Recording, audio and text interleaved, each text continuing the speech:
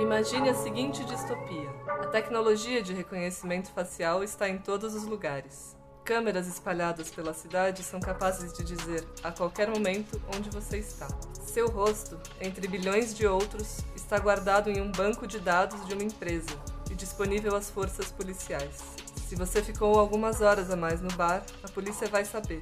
Se foi ao cinema em uma região que você não frequenta, isso ficará registrado. Se esteve próximo à cena de um crime, isso levanta uma suspeita. Por meio do reconhecimento facial, a polícia controla os passos de todos os cidadãos. E com a inteligência artificial, eles podem até prever os seus atos. Nada disso está longe de acontecer.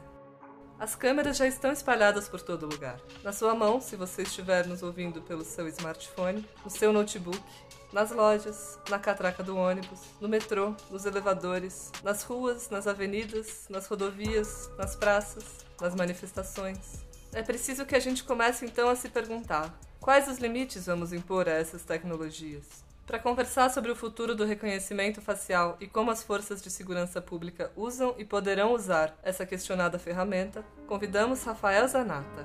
Ele é coordenador de pesquisa do Data Privacy Brasil, Centro de Informação e Pesquisas em Privacidade e Proteção de Dados. É também autor de longa data de Outras Palavras. Hoje é 29 de janeiro, eu sou Gabriela Leite e esse é o Tibungo, um rápido mergulho com os autores de Outras Palavras em temas controversos da conjuntura.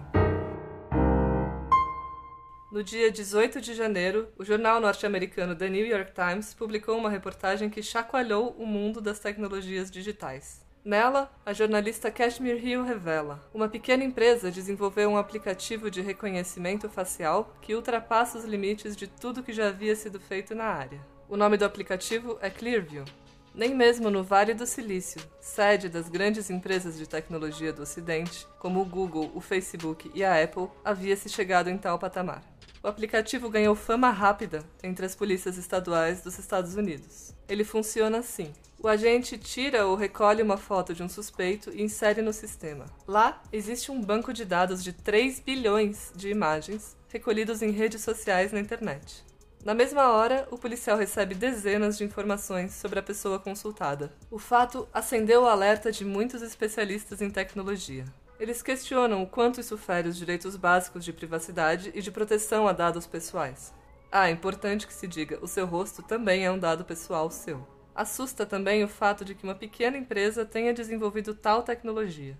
Diversos especialistas sugerem que é hora de darmos um passo atrás, declarar moratória para o uso de reconhecimento facial pela polícia. Antes que comece a ser usada, é preciso que a sociedade compreenda e discuta os riscos dessa tecnologia. Essa distopia parece um pouco mais grave quando pensamos no Brasil. Imagine o reconhecimento facial sendo usado pela polícia militar. Nossos números são assustadores. Nossa polícia matou mais de 6.000 pessoas apenas em 2018. Como comparação, a polícia brasileira assassina por dia o mesmo número de pessoas que as forças policiais do Reino Unido matariam em 5 anos. O reconhecimento facial já é usado por polícias de estados como Rio de Janeiro, Bahia e Santa Catarina. Em São Paulo, o governador João Dória planeja começar a usar nesse carnaval. Ainda sobre reconhecimento facial, o Unearthed, unidade de jornalismo investigativo do Greenpeace, fez uma revelação chocante. Wilson Witzel, governador do Rio de Janeiro, se encontrou em agosto do ano passado com Conor Burns, ministro para o Comércio Exterior britânico. Na reunião, o ministro inglês oferecia auxílio para ampliar a expertise de reconhecimento facial no Rio de Janeiro. É bom lembrar, em 2019, o estado do Rio de Janeiro alcançou um novo recorde, com mais de 1.800 mortos pela polícia. Eu converso agora com Rafael Zanata sobre o Clearview, o uso de reconhecimento facial pelo Estado, a perspectiva de avanço dessas tecnologias e também sobre a lei brasileira de dados pessoais e como ela pode proteger a população dos abusos.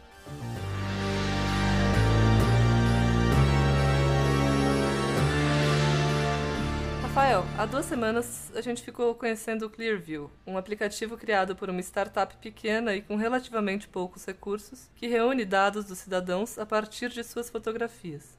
Qual que é a novidade do Clearview? E por que esse aplicativo esquentou o debate sobre o reconhecimento facial e privacidade? Bom, a novidade é dupla, né? A novidade é de escala de tamanho de base de dados, né, que é um número inédito, comparativamente com outras bases, é muito maior. Mas a novidade é especialmente o método ilegal de coleta de dados, porque eles fizeram um scrapping gigantesco de vídeos do YouTube, de fotos do Twitter, de fotos do Flickr, de qualquer informação que eles obtinham por outras plataformas online, para construir essa base. Então, isso gerou uma discussão enorme pelo próprio método pelo qual essa empresa construiu a base de dados. Porque vai contra a política, né, de privacidade das redes. É um ponto nebuloso, porque eles podem alegar que são informações manifestamente públicas a partir da escolha de privacidade de um usuário, né? Por exemplo, no Twitter, a sua foto se torna pública a partir do que cria um perfil, né? Vídeos no YouTube, a partir da classificação de privacidade que você escolhe, você também pode deixar um vídeo público ou não. Então tem algumas nuances aí, mas realmente o que assusta é o padrão bastante silencioso de operação. E a matéria da Kashmir Hill, acho que é muito feliz, porque foram meses de investigação que ela conduziu para poder chegar na narrativa.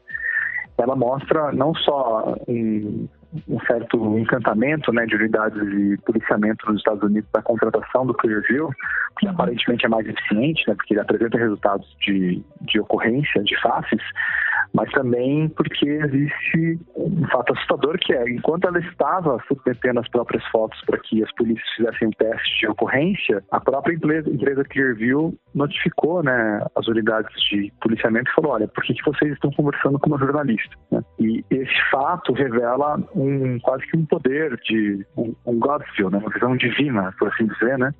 Em que a empresa de tecnologia, mesmo sendo pequena, ela está acompanhando submissões e os matchings feitos pelos seus clientes, por assim dizer, né?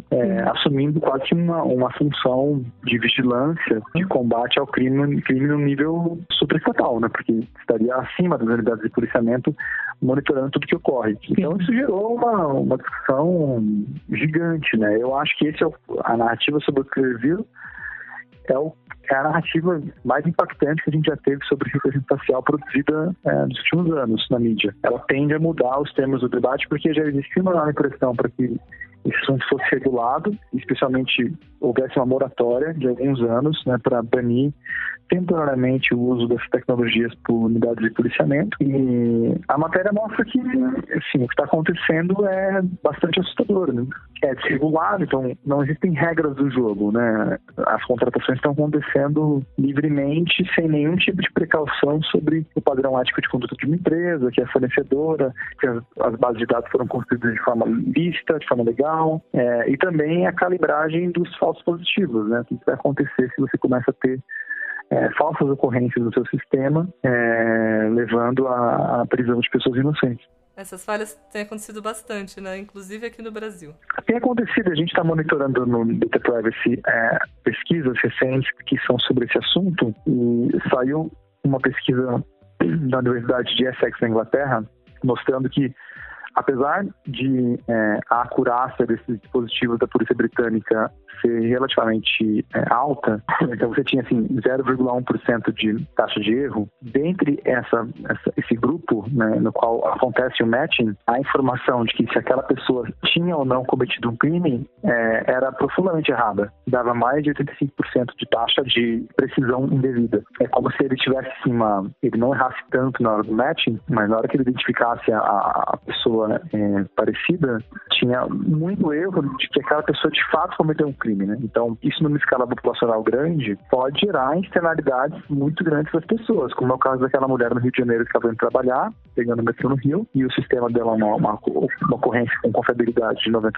e a polícia foi lá e interrogou, levou para a delegacia, etc. E ela teve não só o dia dela arruinado, como a própria vida, né? Porque é uma experiência traumática também, da perspectiva da subjetividade, né? O debate sobre o uso de reconhecimento facial pelas polícias e pelo Estado é mais ou menos recente. Mas tem empresas, né, como o Google e a Apple, que armazenam nossos dados também há bastante tempo. Dá para medir os riscos de bancos de dados tão grandes na mão dessas empresas? Justamente esse é um dos problemas, né? A gente não tem uma noção clara sobre os riscos. Por isso que se discute hoje uma ideia de precaução, né, que é uma ideia que vem tanto do campo ambiental e de experiências de produtos altamente tóxicos, como de algumas descobertas científicas que no começo a gente precisa ter um tempo para entender o que pode acontecer, né? Então, por exemplo, quando o sequenciamento de DNA foi feito e houve um salto, né, evolutivo no tipo de tecnologia de mapeamento de genes em 85, 87, os cientistas entraram num acordo de que era preciso parar por alguns anos para pensar nos riscos, elencar esses riscos, né, e entender as várias possibilidades que você poderia ter de empresas utilizando essa tecnologia, de serviços que poderiam surgir e do quanto poderia ser preocupante para a sociedade. E nesse tipo de reflexão surge quando você tem um tipo de técnica novo de modificação genética de uma planta e você tem uma série de dúvidas sobre os riscos que isso pode causar porque você tem uma incerteza sobre as consequências. É parecido, né, a reflexão aqui sobre essas tecnologias de análise preditiva e reconhecimento de facial de emoções. A gente não está ainda, nós não somos capazes de saber claramente os riscos, né?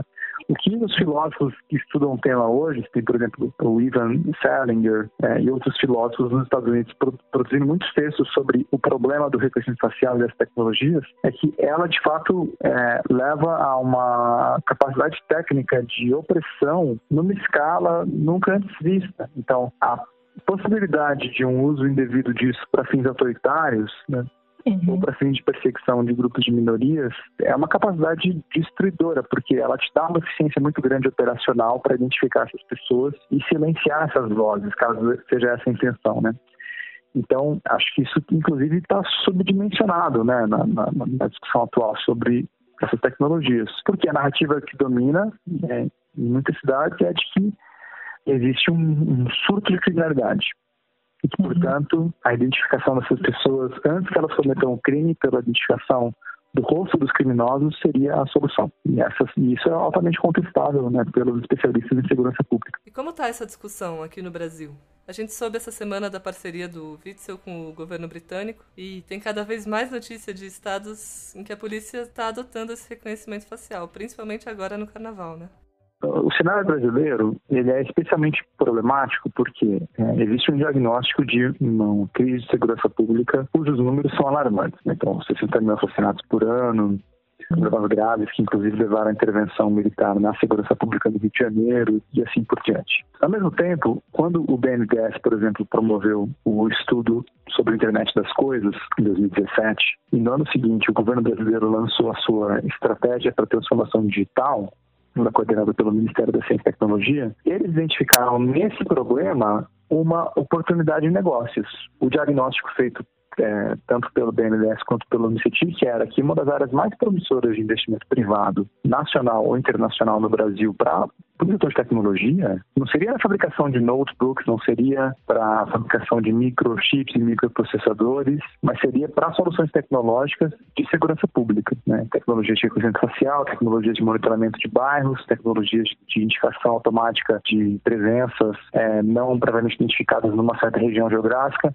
Então, isso gerou um estímulo grande para investimentos que já estavam sendo feitos e acelerou, né, a chegada de várias novas empresas que surgiram, inclusive sendo incubadas pela Universidade de São Paulo, outras universidades públicas, né? Que é curioso, porque muitas empresas que são startups de reconhecimento facial hoje também surgiram de apoio de pesquisa universitária, dentro dessa expectativa de gerar uma indústria nacional de IoT, de tecnologia. Eu acho que particularmente é um cenário dramático, porque existe uma pressão não só de investimento de fora, mas uma pressão de dentro, entendeu? É uma área vista como uma área promissora do desenvolvimento tecnológico nacional, para aproveitar a mão de obra de matemáticos e engenheiros da computação que estão sendo formados nas melhores universidades e fazer com que surjam esses empreendimentos, porque existe uma demanda de mercado para a questão de segurança pública. E quem que poderiam ser os consumidores? Bom, tanto as pessoas físicas, né, contratando essas câmeras para usar em casa, mas principalmente os governos, né? Principalmente as unidades de polícia. E aí a gente entra numa discussão sobre uma agenda, né, de governo eletrônico, ou de GovTech, né, de uso de tecnologia no governo, que vai ser pautada principalmente pela chave da segurança pública, pelos investimentos nessa área. Então, essas matérias que estão mostrando agora a aproximação do Witzel com um grupo de investidores do Reino Unido, com a FaceWatch, já tinha saído uma matéria no passado do Lúcio de Castro também mostrando essas movimentações entre o governo do Estado do Rio e empresários, né? São Paulo também, isso aqueceu bastante o apetite de fornecedores que querem vender essa tecnologia para a Secretaria de Segurança Pública ou para a Polícia Civil, para a Polícia Militar. Isso gera uma tempestade perfeita, por assim dizer, né? Você pega um problema concreto aí de segurança pública que está posto e muito dominante na narrativa, e constrói uma narrativa também de oportunidades de mercado, né? E o único contraponto disso seria uma discussão sobre liberdades civis, sobre os limites que a sociedade poderia impor a isso, ou sobre os limites que a própria Lei Geral de Proteção de Dados Pessoais poderia impor a isso. E aí, nesse jogo de forças, a força dominante é a força do combate à segurança pública e do investimento e oportunidade de negócio, né? A discussão de liberdades civis não tem ainda peso suficiente para ganhar essa discussão. A Lei de Dados Pessoais foi aprovada em 2018. Como ela avançou desde então? Ela foi aprovada em agosto de 2018, ela foi sancionada pelo Michel Temer, ela recebeu algumas modificações por meio de uma outra lei federal, fruto também de discussões do Congresso ano passado, e ela entra em vigor em agosto, caso não haja uma prorrogação. A Lei de Dados, ela traz uma série de princípios importantes que podem pautar, inclusive, a atuação policial. Ela vai falar de princípio de minimização, princípio de segurança. Então, por exemplo, mesmo numa unidade de policiamento da Polícia de São Paulo, por exemplo, você pode ter uma série de práticas estão relacionadas à lei de dados pessoais, que são, por exemplo, práticas de minimizar o acesso de outros policiais a essa base de dados pessoais, a possibilidade de que existam perfis de acesso restritos para quem vai olhar a base inteira, a possibilidade de colocar lá uma marca d'água, um watermark que vai registrar a identificação do policial que acessa aquela base de dados para fazer uma busca, uma perícia. Então, a lei ela passa a informar a própria atividade de segurança pública. Isso está no artigo 6º, exatamente. São os princípios de tratamento de dados. Não com esse nível de detalhe, como eu estou explicando, né, de exemplos, mas os princípios estão lá. Um dos trabalhos mais importantes que tem hoje é fazer com que a própria corporação policial adote esses princípios, né? Então, que eles façam uma internalização da cultura de proteção de dados pessoais dentro das próprias atividades, incorporem essa ideia de privacidade por desenho, né, privacy by design, ou seja, que eles também pensem por iniciativa própria na adoção desses princípios. Agora, a lei é problemática porque os direitos básicos do cidadão, por exemplo, o meu direito de acessar a informação se o meu dado está sendo tratado ou não, o meu direito de oposição, eu não consigo exercer esses direitos diante da atividade de tratamento de dados para fins de segurança pública, porque a lei tem uma exceção no artigo 4º que diz que esses direitos básicos não se aplicam quando a finalidade é tratamento de dados para fins de segurança pública. Então, eu como cidadão, por exemplo, não tenho o direito de me opor a um drone capturando as imagens de um protesto do MBL, no qual eu também estou participando do protesto, ou estou passando na avenida, estou filmado, e a minha informação biométrica é registrada numa base de dados. Porque hoje, nos parâmetros legais hoje, a polícia iria alegar que essa é uma atividade de segurança pública diante de um quadro específico de um protesto que eles estão monitorando ou vão conter de forma preventiva, e que aqui é uma atividade de tratamento de dados para fins de segurança pública. Por outro lado, esses princípios gerais de minimização, segurança da informação, finalidade específica, eles continuam valendo, mesmo que você não possa exercer esses direitos básicos do artigo 18. Então, essa é a interpretação que nós temos no Data Privacy Brasil, que é a exceção da aplicação da lei com relação à atividade de tratamento de segurança pública, ela cria uma exceção com relação aos direitos individuais que o cidadão vai poder exercer perante o poder público, mas ela não tira a obrigação do cumprimento dos princípios da LGPD e do MIDET devido ao processo legal. Diante desse gargalo, o que aconteceu? O Rodrigo Maia constituiu uma comissão de juristas e vai ter até final de abril para apresentar um anteprojeto de lei sobre tratamento de dados pessoais para fins de segurança pública. Acho que uma discussão tremenda que vai ter agora em 2020 é essa. Como fazer esses testes de balanceamento, de necessidade, para você autorizar um processo que vai ser muito massivo, né? Muito intensivo em coleta de dados. A gente também, é evidente que podem existir várias justificativas de tratamento de dados pessoais nessa escala massiva que são necessárias. Por exemplo, vamos pegar um exemplo hipotético, mas que não é tão hipotético assim. Suponha que exista de fato um surto de coronavírus acontecendo nas próximas semanas e nos próximos meses, que vai mobilizar grandes atuações e estratégias de contenção de pessoas infectadas nas ruas por meio de tecnologias de detecção termal, né, variação de temperatura no corpo, junto com identificação biométrica de pessoas que estão com essa variação termal. É evidente que você vai ter uma atividade de coleta de dados em grande escala, por um caso que você vai ter esses testes validados, né, ou seja, existe uma necessidade, existe um recorte temporário, existe uma autoridade que vai ser a supervisora dessa atividade massiva de coleta de dados biométricos, e você vai executar aquilo dentro de um ambiente, digamos assim, controlado, né? Isso é uma hipótese super válida e a LGPD abre totalmente a possibilidade que isso aconteça. Agora, o que a LGPD tenta conter é essa coisa desregrada, entendeu? Do tipo, faz aí, entendeu? Compra aí a tecnologia e faz. Começa a coletar as imagens das pessoas, começa a colocar câmeras em todos os lugares, começa a abrir contratação pública para colocar essas câmeras não só com reconhecimento facial, mas também inteligência artificial para análise preditiva de comportamento. E aí que a coisa fica realmente feia. É isso que a legislação, desde o começo, ela quis evitar. É esse cenário que a gente não quer chegar, né? E, pelo menos essa foi a ideia da lei de dados pessoais. Mas isso vai gerar uma grande discussão agora sobre esses valores em conflito, especialmente em casos que são dramáticos, né? Casos, por exemplo, de pandemia, casos de grandes protestos e confrontos sociais, coisas que estão meio que no horizonte do acontecimento. Essa discussão, pelo menos nos Estados Unidos, avançou bastante esse mês, como você tinha dito. Tem bastante gente importante falando em banir o uso do reconhecimento facial. Como você enxerga isso? A gente vai conseguir interromper a distopia? O que está acontecendo como eu disse, né, o movimento mais forte que tem, apesar do movimento chamado Ban Facial Recognition, por parte de várias ONGs, né, por exemplo, a Fight for the Future tem uma campanha chamada Ban Facial Recognition. Vários autores escrevem também nessa linha, né?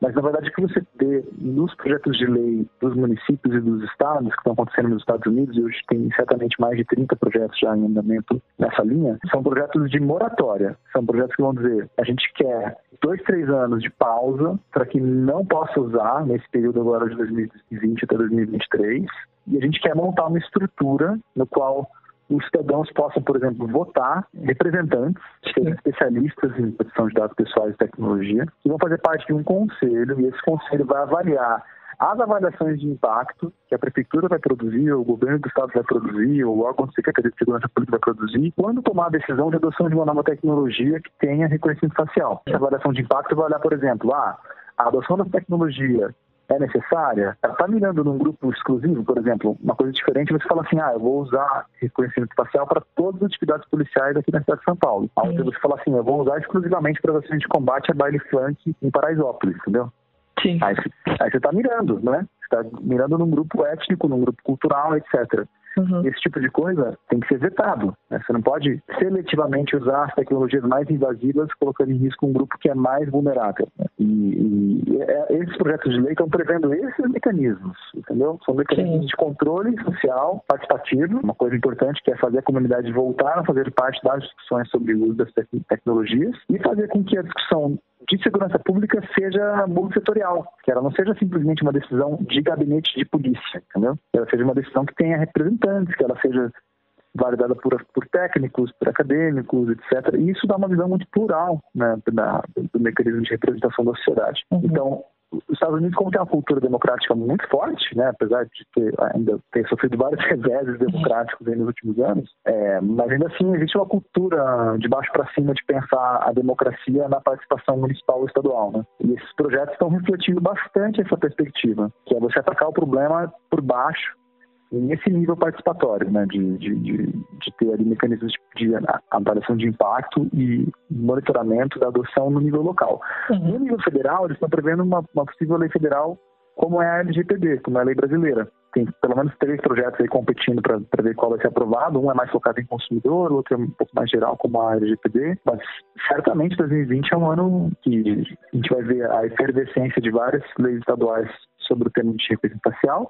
Mas mais que isso, provavelmente uma lei federal aprovada ainda esse ano nos Estados Unidos, o que é raro, né? Porque eles sempre se negaram a ter uma lei federal sobre esse assunto. E no Brasil, será que esse debate avança esse ano? O nosso único remédio vai ser usar máscara no carnaval? Certamente o carnaval vai servir de piloto para algumas municipalidades, né? Salvador já tinha feito piloto ano passado, e esse ano talvez tenha várias outras cidades como São Paulo ou Rio também experimentando essas tecnologias, né? De novo, isso coloca essa grande questão que é o quanto que há de internalização da lei de dados pessoais nesses processos, né? Acho que é um ponto importante de investigação, e o quanto que esse trabalho da comissão de juristas que foi constituída agora pode eventualmente afetar esses trabalhos dessas operações policiais, porque essa lei federal sobre balanceamento da LGPD com as atividades de tratamento de segurança pública vai pegar precisamente esses casos, né? Precisamente esses casos de monitoramento de áreas geográficas. Eu acho que uma questão de coerência com a lógica da LGPD, que a LGPD sempre pensou em Quando você tem atividades de alto risco para a liberdade civis, tem que ter uma série de obrigações de documentação. E documentar por que precisa fazer, com qual base jurídica, com quais técnicas de segurança da informação, que são as chamadas avaliações de impacto da produção de dados pessoais. O mínimo que a gente pode esperar é que esses projetos pilotos sejam precedidos de avaliações de impacto, né? Não sejam feitos às pressas, mas que tenham equipes técnicas mesmo pensando esse balanceamento, né, de riscos. Porque acho que isso é uma coisa que não é para se ficar fechada, mas é para, inclusive, se abrir com a sociedade, né? Você não vai beneficiar bandidos fazendo isso, né? Discutindo a proteção de liberdade civis no uso de uma tecnologia. Inclusive, é até questionado até que ponto que essa ampla divulgação sobre reconhecimento facial no carnaval, de fato, não gera um problema que quem fosse mesmo cometer esses crimes no carnaval, não vai cometer lá, entendeu? E aí você vai ficar filmando lá milhões de pessoas que estão festando, gerando uma base de dados sobre elas, sendo que ninguém é suspeito. Então, tem uma série de questões mais amplas aí de fundo sobre a efetividade disso e a legalidade do ponto de vista jurídico. Mas o que eu acho que é importante é que tem muitos pontos a serem resolvidos. Então, esse é um ano importante também de criatividade, né? Ou seja, da gente pensar enquanto sociedade o que pode ser feito.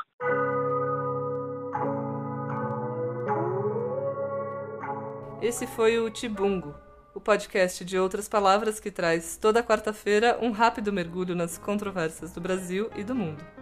Eu sou Gabriela Leite e conversei com Rafael Zanata. Também fiz a edição e a apresentação do programa. A direção é do Antônio Martins. Se você quiser falar com a gente, pode escrever para gabriela@outraspalavras.net. A gente volta na quarta-feira que vem. Até mais!